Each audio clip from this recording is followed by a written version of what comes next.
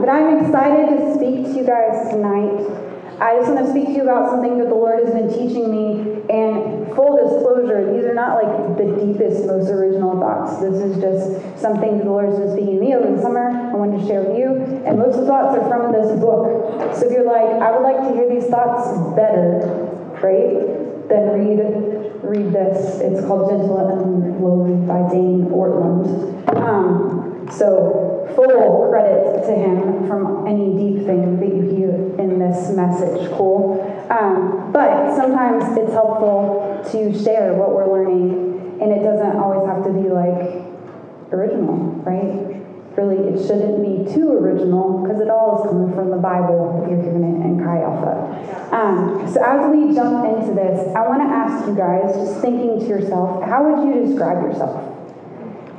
If you were to describe yourself to the person sitting next to you, would you describe your likes and dislikes?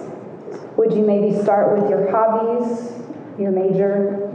Would you talk about your hair or your eyes or your style, your aisles? I don't know what that is. There's probably going to be a lot of that tonight, so just laugh along, it'll be good. Would you talk about your hair, your eyes, your style, or aesthetic? If someone asked you, who are you at the very core of your being, how would you answer? If you were to look past the outward appearance and interest and to the very center of who you are, how would you describe yourself? Now, taking that same idea, how would you describe Jesus? It turns out that we're pretty good at describing his likes and his dislikes. He didn't like sin very much, right? And he was really not a fan of those Pharisee guys. We know that he was a carpenter, so we can describe what he did. He wore sandals, so I'd say he had a desert aesthetic. All of these things are good to know, but sometimes we fail to look at the very core of who Jesus is, and if we get that wrong, our whole perception of him will be skewed. It's very important for us to know who we are following. So this has been something I've really tried to focus on this summer, and the Lord's been encouraging me as I've read and I've studied, so I wanted to share that with y'all. This week and next, we're going to look at who the Gospels tells us that Jesus is. Tonight, we're going to look specifically at who Jesus says he is when he describes himself. So we're going to look at just 3 verses in Matthew 11. It's Matthew 11, verses 28 through 30. Jesus said this, "Come to me, all who labor and are heavy laden, and I will give you rest. Take my yoke upon you and learn from me, for I am gentle and lowly in heart, and you will find rest for your souls. For my yoke is easy and my burden is light." So this is what Jesus says about himself. And in this book that I referenced, Dane Ortland's book, this is what he says about this passage. He says, "My dad pointed out to me something that Charles Spurgeon pointed out to him. In the 4 gospel accounts given to us in Matthew, Mark, Luke, and John, 89 chapters of biblical text, there's only one place where Jesus tells us about his own heart. We learn much in the 4 gospels about Christ's teaching. We read of his birth, his ministry, and his disciples. We're told of his travels and prayer habits. We find lengthy speeches and repeated objections by his hearers, prompting further teaching.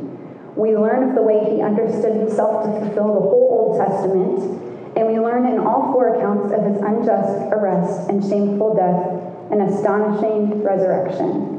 But in only one place, perhaps the most wonderful words ever uttered by human lips, do we hear Jesus himself open up his very heart when he says, "Come to me, all who labor and are heavy laden, and I will give you rest. Take my yoke upon you and learn from me, for I am gentle and lowly in heart, and you will find rest for your souls." In this one place in the Bible, the Son of God pulls back the veil and lets us peer way down into the core of who he is. We are not told that he's austere and demanding in heart. We're not told that he's exalted and dignified in heart. We're not even told that he's joyful and generous in heart. Letting Jesus set the terms, his surprising claim is that he is gentle and lowly in heart. And this is super important because if we're going to follow Jesus, we must know who we are following. Now, when we talk about Jesus' heart, it's important to know the idea is different than how we would describe our heart today if we say heart, you're probably thinking like Valentine's Day and like, I love you with all of my heart. And when we say that, we usually mean affection, right? Or lovey-dovey stuff, or like good feelings, whatnot. And that's part of it, but the word here is cardia. That's in Greek. Cool. I'm going to confess to you guys, I've only ever heard Greek actually spoken once, and it was when I flirted with a girl's boyfriend, didn't know she was dating, and her brother cussed me out, okay? So I probably pronounced that Greek word wrong, but you can read it up there, and you can get the gist. I only read it. I don't pronounce it, and I don't read it well, but I look it up and see what people say who do read it well. Cool. So cardia, or however you say that in Greek, better. What this means, it literally means our heart, mind, character, inner self, will, or intention, and center. It's effectively the center of our being, the capacity of moral preference.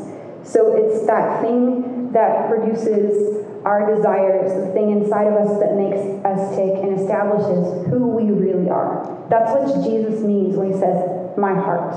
When describing his heart, it's like the whole inward inside of him that makes him who he is and makes him do what he does and compels him to live the way he lives. So Jesus is not just talking about his emotional feelings. He's talking about the thing that makes him tick. And the center of his whole being, the center of the whole of who Jesus is gentle and lowly. And I don't know about you guys, but if I had thought about this before really looking into it, I don't know that I would have thought Jesus describes himself with these two words. But in the Gospels, this is the one place that he describes himself. And these are the words that he chooses. Right? So it's really important for us to grasp this. So the word for gentle here is the same word we see in the Beatitudes when it says the meek shall inherit the earth. It's the same word there as meek. And so in the Bible, this doesn't mean weakness, but it refers to exercising God's strength under his control. So it's demonstrating power, but demonstrating power without undue harshness. And so it's a blend of gentleness and strength when we say that, like, we're gentle. It means that, like, he's soft with us, but he's also strong. But he doesn't have to be, but he chooses to be. We need to know that Jesus is gentle. His strength is expressed in control without any harshness. So many of us have grown up with this picture of Jesus, you guys, that is anything but gentle. We've grown up with a picture of Jesus that is harsh or easily offended, easily put out. But instead, he is gentle. He's the most understanding person in the universe. And the posture most natural to him is not a pointed finger, but open arms. I don't know about you guys, but that's good news to me. And that's not what we hear sometimes. It's certainly not what you see sometimes when you go on social media and people are like saying things in the name of Jesus. But the way Jesus describes himself is with this gentleness. And he wants us to understand it. And then he describes it gentle and lowly. So the meaning of the word used for lowly is one that overlaps and interweaves into the meaning of gentle. This is the word that's most often translated in the Bible as humble. If you were to pick one single characteristic to most describe Jesus, it would be that he is humble. And you guys that have been here for a minute, you've probably heard me teach on this before because I think this is so important and we so often miss it. Jesus is humble. It might be hard to think of him as humble or lowly, but think about it. So he's God incarnate that we're talking about, who left his throne in heaven to be wrapped in human flesh, go through the birth process, which is not, like, is beautiful, but is also not beautiful. I've had 3 kids. Let me tell you, beautiful is not the word. Okay? Not the word. He was wrapped in human flesh. He was born, and he was born in a stable, right? He was born in a place where animals eat their food. And he lived as the son of a carpenter, a blue-collar worker. He could have chosen to be born into a palace. Instead, he was welcomed to worlds where these animals ate their dinner. And he came to love and save people who so often, then and now, reject him and disregard him. Jesus is humble. And you guys, like, think about it. Because sometimes we're like, yeah, the Christmas story, he was born in a manger. But I'm going to share this with you because it really just changed the way I think about it. Several years ago, we were back in Knoxville, and Thomas was like this big. He's this big now, but he was this big. He's our oldest, okay? I was sitting and I was reading him this tiny kid's book about the Christmas story. And he had picked it off a shelf. He's sitting in my lap. And, you know, he grew up in church. He grew up going to ministry with us. And he heard about Jesus his whole life. He was like, Jesus is the king. Jesus is the most important thing. And these are the things that he'd internalized in his little toddler mind. And so he's this big. He's sitting in my lap. And I start to read the Christmas story. And he grabs the book out of my hand. And he throws it down. And he goes, it's wrong. And I'm like, I'm sorry, what? I mean, it's not, you know, and I'm like, it's not quoting scripture, but the story is correct, you know, like a 3-year-old cares. And so I'm like, I'm sharing, and he goes, no, it's wrong. A baby should never be in a barn. And like, so to a tiny 3-year-old mind, he grasped that why is Jesus in this humble place? And so we had a conversation at that point I realized needed to be on a 3-year-old level about how, like, Jesus, who is the king and who is the most important thing, was born in a barn where animals are kept. And he just could not get over. He could not get over it because he's like, that seems so wrong. But Jesus chose to leave heaven and leave his throne and come and enter into, like, human messiness. And he entered into human messiness even in a humble way. Not just he humbled himself enough to come be with us, but he humbled himself to come be with us in just like a super average, basic life. He didn't live it up, right, while he was here. He was just like an average dude. And like, that should speak something to us. That should show us that, like, man, when we aren't living it up, when we don't have money in the bank account, when we don't have like all of the fancy things that his life offers, Jesus gets us and he's like, yeah, that's how I live too. And so he loves us, but he's like with us in that humbleness, in that lowliness. The fact that Jesus is humble also means that he is accessible. Jesus isn't high and mighty or too good to talk to us. He doesn't push us aside until we get our act together. He is lowly, and that's the crux of his entire being. And we can see this is true, not just because he described himself this way, but because he came to earth to pursue relationship with us when not one of us deserved it. So why is this important? Why is this important? It's important because we so easily forget who we are following. We so easily forget who we are following. You guys, I did. Now, I'm not going to go into all of the sordid details, okay? But y'all, we had a bad summer. Like a bad summer. It was so hard. And I mean this truthfully. I could not have predicted how my life could blow up so entirely in such a short amount of time. But it did. It was a hard summer. And in the midst of that, I started to, I'm going to confess this, I started to mistake Jesus for being like his people. Because things were hard and people were like trying to give advice and trying to speak into it. And in the midst of all of the chaos of it, I started to think that like Jesus feels about me like his people feel about me. And there were well-meaning people in the midst of all the things that were happening that said such hurtful things. And I'm not going to go into it because my heart is not fully there, okay, to repeat the hurtful things and be at a place of forgiveness. So we're not going there, okay? But there were well-meaning people, and they said just hurtful things that I'm not done processing.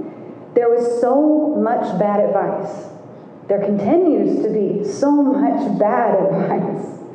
And my life felt and still feels like chaos and confusion, but then I would sit down with Jesus literally in the middle of this raging chaos. And I remember there was this morning that I was bawling my eyes out. The girls were still in bed. Matt and Thomas were in Egypt. I didn't go. I was looking forward to going, but I wasn't there. And I was sitting at my kitchen table. They actually weren't in Egypt yet. They were in Paris. And Matt sent me a picture because I had said I want to see. And I kind of did, but then I learned I did not want to see. So he sends me this picture of him in front of the Eiffel Tower, and I just start weeping. Because I was like, Lord, this is not supposed to be my summer. This is not supposed to be my life. This is not any of it. And so for a moment, forgetting I'm mad at God because I'm assuming he's going to treat me like his people have been treating me. I just forget and I start weeping and I cry out to the Lord. And I'm asking him about this.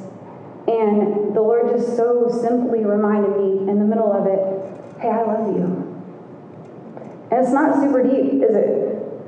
It's not like some magical wisdom that makes all of the bad things go away in the blink of an eye. I would love if he'd done that, but that's not what he did.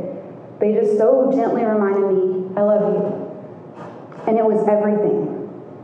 It was everything. Because while it didn't change the entire situation, it helped my perception start to shift. And I was reminded that though people are kind of yikes. Y'all know, sometimes we go through situations and you tell somebody about it and then they start to you ever been there? Right? People are yikes. Jesus is never yikes. We never come to him and he's starting to be oh, I don't know if I really want you to talk to me about this. We come to him with our mess and he's hey, I'm here. And he's leaning in. Right? His people might be leaning away, but he is leaning in. And so my perception started to change. That Jesus' reaction to my mess was not the reaction that I was experiencing from people at all. That he was right there in the middle of it with me, and I can trust that he's gently going to guide us through. And he has gently been guiding us through. And even in the moments since when things continue to be super hard, and I don't feel him or see how he's working, because it isn't every moment that I'm yes, I feel your presence, and I see why you did that. Y'all, I got no idea. We've lived an entire summer, and there's still things that I'm show me how you're going to redeem that, God. I dare you, right? I don't see it. I don't see how you're working, right? But even in those moments, I can trust that he loves me and remind myself that he's so gentle and humble and loving and understanding, and he's not going to forsake me. He's not. And so maybe you can relate. This is why I'm sharing this. Maybe you can relate. Maybe there have been well-meaning people who have said some pretty harsh things to you. And while you didn't mean for it to happen, those things have clouded your vision of Jesus. And you've begun to think that Jesus is like his people. He's not. Right? When we look at the Bible, we're supposed to be like him. Not tell people he's like us. And we cannot confuse those. We're supposed to live like him. Okay? We never need to tell people Jesus thinks like we think. Or wants to do what we want him to do. That's getting everything mixed up. Right? But maybe you can relate to that. Or maybe you have a complicated relationship with your parents or family. And you don't mean to, but you assume that every authority figure will ultimately feel the way about you that they did. And it's made you feel like Jesus feels this way towards you. Because you guys, sometimes we have a messed up relationship with our mom or dad or grandparent or aunt or uncle, and we start to think well, they think that about me. That's how Jesus feels about me. It's not. It's not. People are always going to be fallible, even the best of them. Even the best ones.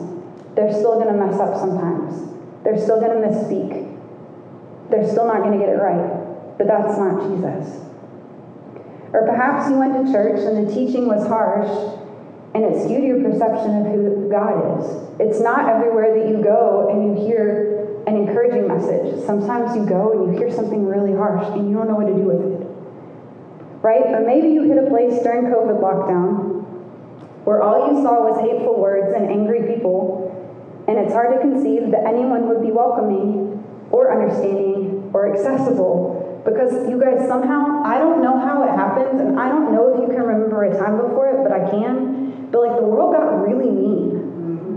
It got really mean, and all of a sudden it's we have to share our harshest thoughts out loud with our friends and on social media and all of it, and why? Why? I don't know. I don't really need to know that person feels so passionately about laundry detergent, right? It's just everything. People got mean about everything. But it clouds our vision, because then we start to think that everyone feels this way. And then we start to think God feels this way. And we can't let that happen. Please, please, please, do not let these things or the way people have treated you shape your understanding of who Jesus is. He is so much more. He is gentle and lowly. His arms are open to you, and he wants to be in your life, whatever your life looks like right now. It might be messy, it might be squeaky clean, but he wants to be a part of it. So the beginning of our passage offers one important note about who Jesus is to us. He is not this way to just anyone, but to those who come to him. He says in verse 28, "Come to me, all you who labor and are heavy laden." This is an invitation for us to come to him, to get to know him, and to experience him as our gentle and lowly Savior. And so that's the part of it where we respond, as Jesus invites us to come. He's waiting for us to move towards him, and then he wants to meet us with understanding and compassion. So we're going to pray and just take some time to process this. And we're going to pray. There's 3 things we can pray about, okay? The first one is maybe your perception of who Jesus is has been skewed, and you need to just take some time to pray with someone or to soak into God's presence and be reminded of who he is. Maybe you just need to sit with him and be like, Jesus, remind me what your heart is towards me. And we need to do that every once in a while, because sometimes we get off and we get messed up, and we need to be reminded. The second thing, maybe you've never come to Jesus and made him your Lord and Savior. Maybe you've never come to a place where you're like, hey, Jesus, I'm going to give you a try. I'm going to trust that you did come to this messed up world, and you really were born into a barn to a virgin and lived this sinless life and died on the cross for my sins. And then you were raised 3 days later, and now I can trust you as my Lord and Savior. Maybe you've never done that. If you haven't done that, I encourage you to do that tonight. It is literally the most important decision you will ever make. And 3, maybe you've been spreading a false perception of who Jesus is to others. Maybe you've been the angry person. Or maybe you've been the person giving advice that, maybe you should have just sat and been with them. If you haven't modeled Jesus' gentleness and humility in your life, I invite you to take some time to get with the Lord and ask him to help you more clearly represent him to others. So we're just going to take a few minutes, and Kimber's going to play a song, and I'm going to ask she and Natalie to come. And if you would like prayer for any of these things, I'm going to pray a general prayer, and then if you'd like prayer for any of these things, I invite you to just come meet with one of us, and we'll pray with you. Or if you want to pray just on your own in your seat, you're totally welcome to. Lord, you see us.